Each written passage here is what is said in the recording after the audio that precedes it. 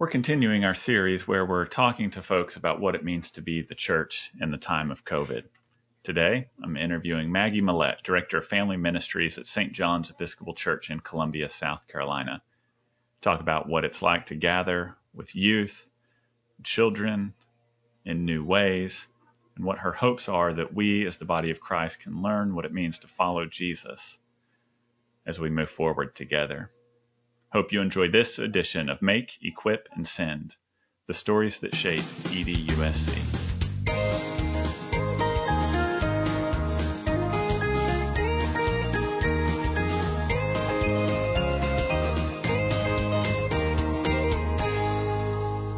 All right, so I'm joined today with Maggie Millett, the Director of Family Ministries at St. John's Shandon here in Columbia. Thank you for joining us today. Yeah, thank you for having me.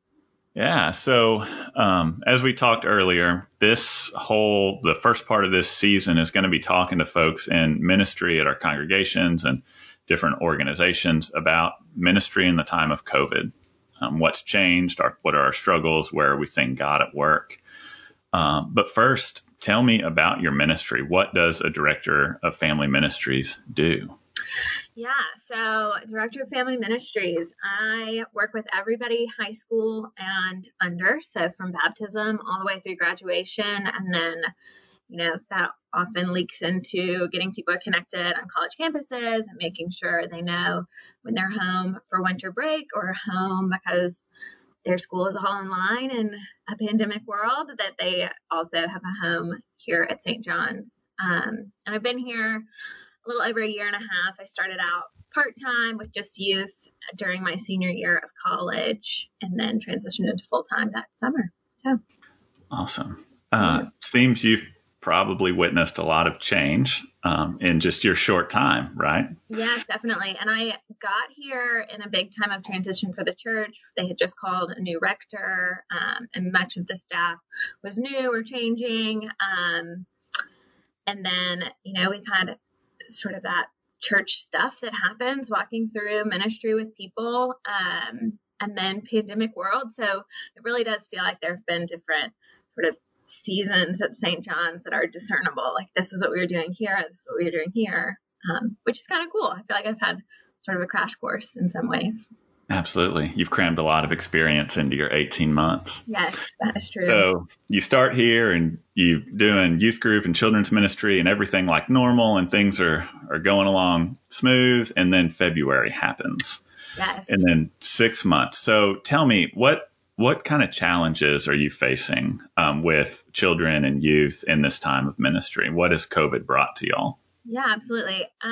Well, I'd say at the start of coronavirus, there was a lot of kind of hanging on to programs and just, okay, well, we've got EYC, this is what we do. So how do we put that online? We've got Sunday school, how do we put that online? Which was great. And it did sort of anchor us and I think made people feel a little maybe more normal. But then we hit summer and people were more likely to be hanging out outside with their friends and doing stuff. And Zoom can't compete with that. And I don't really want it to try. I feel like the holistic and spiritual well-being of a child is so related to that community. So finding ways to engage people outside of the platform or making the virtual platforms as useful as possible. And then also, reworking programs at some point. The church in general, from adult formation to worship to all these different things, we really started talking about, why do we do these things like this? And do we have to hang on to them in the pandemic? Do we have to hang on to them post-pandemic? So that's been really cool because I think general wisdom for someone new in a position is unless something is glaringly bad, you don't change it in the first year. You just wait and see, you write it out. And so I'd really hit just that first year mark where I was supposed to okay, you can change stuff now, this is you. And then I got this really obvious sort of, here you are, you can change whatever you want, but also, be gentle because everyone is anxious about any changes. So it's been kind of exciting, kind of towing lines there, I think. Yeah.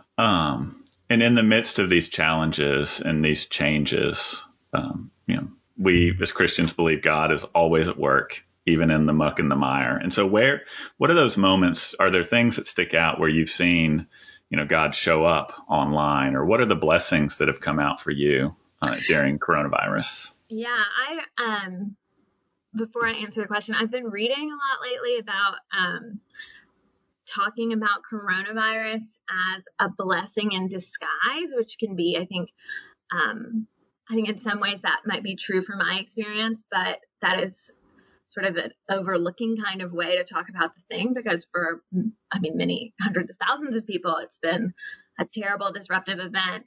So I think looking at it in that lens, in this past 6 months, I've just been so grateful to be in this job as a very young person. I'm 23. I have so many friends who started those jobs that you take for a year so that you can put it on your resume and move to the next thing. And now they're stuck and they don't feel purposeful. So just generally in my life, there's been that. And then I really think that St. John's during this time the parishioners of St. John's have done some collective work on spiritual formation at home, which I'd say this modern Christianity time we've moved away from. You get your spiritual formation in the church, and then you get your sports practices and your schoolwork and all that stuff done at home. And I think St. John's parishioners have been really willing and ready to start talking about that, at least, which I think takes a lot of vulnerability. If you didn't grow up learning to do that, or you lost it somewhere after you moved out of the house, to bring those practices back home can be frightening. And I have, because we're sort of moving that way here, have done some of it myself as well. And it is frightening. And telling my roommate, who is a good Sunday churchgoer, but doesn't work for the church, this isn't her whole life, saying, well, I can't do that actually because I've got this last piece of the daily office to do. That kind of stuff has been exciting, I think. Exciting. So. Yeah, that's one thing, as I've talked with folks and visited places around the diocese, to see kind of not a redefinition, but a reclaiming of a definition of church, mm-hmm. that it's not just the, 75 minutes on a Sunday morning, but that church is what helps shape family life and community life. Absolutely. We had not really a slogan, just a hashtag last year about being #gathered at St. John's. We gather all the time. I think once a month had some kind of a food gathering at the church. And so we haven't been doing that. And we've been talking about making this year's hashtag we are the church, and we are the church when we are intimate with one another. We are the church from afar. We are the church outside. We're the church. We are always the church, which has been cool to move to that lens of the whole thing, different perspective. Absolutely. So going forward, we've been doing this. We've been the church this way for 6 months, and people are starting to regather in larger numbers and in different ways. And it seems that we see a path forward in whatever new way that looks. So you, in your role at your place, what are your hopes for your ministry, in particular for St. John's more collectively? Yeah. Well, like you said, St. John's is moving more towards in person. We, this past week actually we did our first youth thing. We had breakfast on the patio at 7. And then yesterday had an alternative Sunday school option backyard bunch where we walked across. We're in a little neighborhood church. And so we walked across the street to Deacon Margaret Todd's house, and they lit us a campfire, and we talked about the abundance of God's kingdom. And it was wonderful. It felt so good to be there.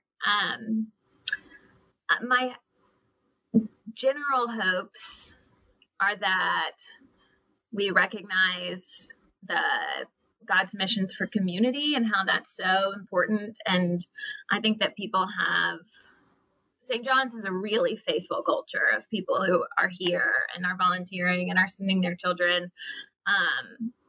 And so it was very habitual, I think. And I'm hoping that people have recognized, as I think I have, that it's deeper than just the habit. It's a place of spiritual need and belonging. And so I hope that we just recognize that we're not here because, our bodies are used to waking up this early on a Sunday, and that's where you get your dinner Sunday night because we're not cooking at home, like that stuff. But it is great that gets you to church for sure. But I hope we move to that remembrance of the deeper belonging and community here. I think that's a big hope, and I think we're doing it. I think we're doing that hard work. We have really faithful leaders who are thinking about this from a circumspective, that might be the word, and they're looking at the whole thing, which has been really fortunate for me as well. It's just kind of a little guy. I'm new here in the adult world, in the church ministry world. So, Great. Yeah. Yeah. You mentioned earlier that you had done some reading on talking about coronavirus, and that leads me to how I'm going to wrap up most of these this season is I want to collect the general wisdom from the folks that I interview. Is what are you learning from? Who's teaching you? Are there books? Are there podcasts? Are there what's filling in your heart and your mind these days? Yeah. A big shift for me, sort of emotionally, spiritually, mentally, has been at the start of the pandemic. There's this huge push for, we're all kind of on vacation. This is a break for all of us. So we're going to use all this found time to be so productive and get back in shape and all that kind of stuff. And I was here for it. I was doing all this stuff. I was running all the time. I was really committed to all these spiritual practices, but I was wearing myself out. There was no gentleness. And so for myself, and I also think for the way that I would hope to minister to people and to be a part of the church, just the spirit of gentleness, but then in a more physical, literal way of things I'm learning from. I recently, a few months ago, bought the Social Justice Bible Challenge, which is a 40-day journey looking at different passages from Scripture about social justice. And it starts out kind of slamming Episcopalians and saying, we are so intellectual and we're so proud of it, but we are Bible illiterate. And then it talks about how the world, how we think of these kind of hot button things in the Bible, like sexuality and all these things, is like they are the hot topic, but that social justice is talked about dozens, like multiplied by dozens times more than these other things. And so it's these 40 days of scripture and reflection and then questions. And I started out reading the scripture and the reflection, and now I'm reading it a second time and answering the first question, and then I'll read it a third time and answer the last question. And that's been really cool to get just more familiar with these things and looking at them from an explicitly social justice light. So I've really enjoyed picking up that practice.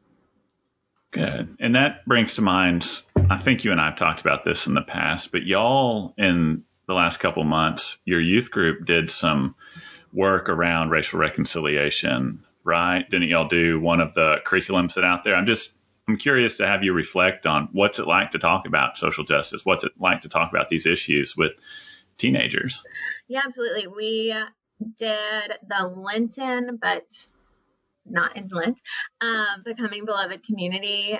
And I kind of went off script for some of it because it was Lent heavy and it was not exactly for youth and for the age that I was doing it with. But we had a good time with it. We, and I know this, I grew up in Mississippi, in Oxford, and as an Episcopalian, so all these kind of confusing nuances to where I'm from.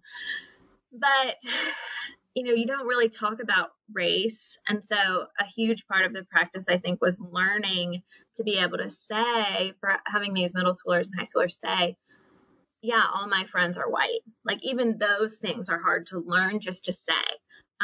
And you feel like that's implicating you as some racist and that you have chosen to have all these white friends, and so you don't want to say it. And so I think we laid a foundation of, this is a safe place to say just these little things that are true about your life, and then we can address historically why those things might be true. But I think it was a lesson for everybody, just learning to talk about it and to be comfortable and know that you're not being accused of something, but you live in something. You are a part of this world. So it was exciting. It was hard to do over Zoom, but I hope that it leads us into these in-person fruitful conversations. That's awesome. Yeah, it's a start. And we've, in these last couple months, as our society has kind of embarked on a new reckoning with racial justice, we've had congregations that have started book groups and have done these things over Zoom. And my hope and prayer is that this can continue. And as we can regather in person, that we continue to have these conversations. And you're the first youth group that I know about. There may be others across the diocese doing this work, but I really commend you and the students there for wrestling with this. Yeah, well, thanks. I was just really grateful to be part of a tradition that I was able to say, we are doing Becoming Beloved Community. It is the Episcopal Church's commitment to racial justice, healing, and reconciliation. Like, that I wasn't having to create something that fit with my tradition and my context and all of this, that I am backed up by this tradition that I'm a part of. Awesome. Well, thanks for your time today. We'll continue to pray for you and St. John's and your ministry there. And I look forward to seeing, how those hopes that you have play out. Thank you. I'm excited. It'll happen the way it should happen. And that's what we've got to pray for, Ellie. Thank you. Yeah.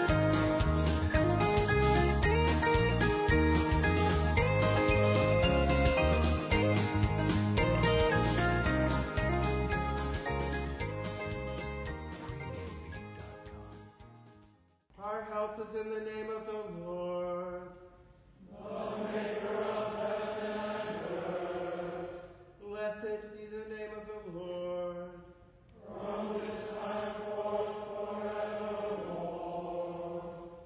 The blessing, mercy, and grace of God Almighty, the Father, the Son, and the Holy Spirit be upon you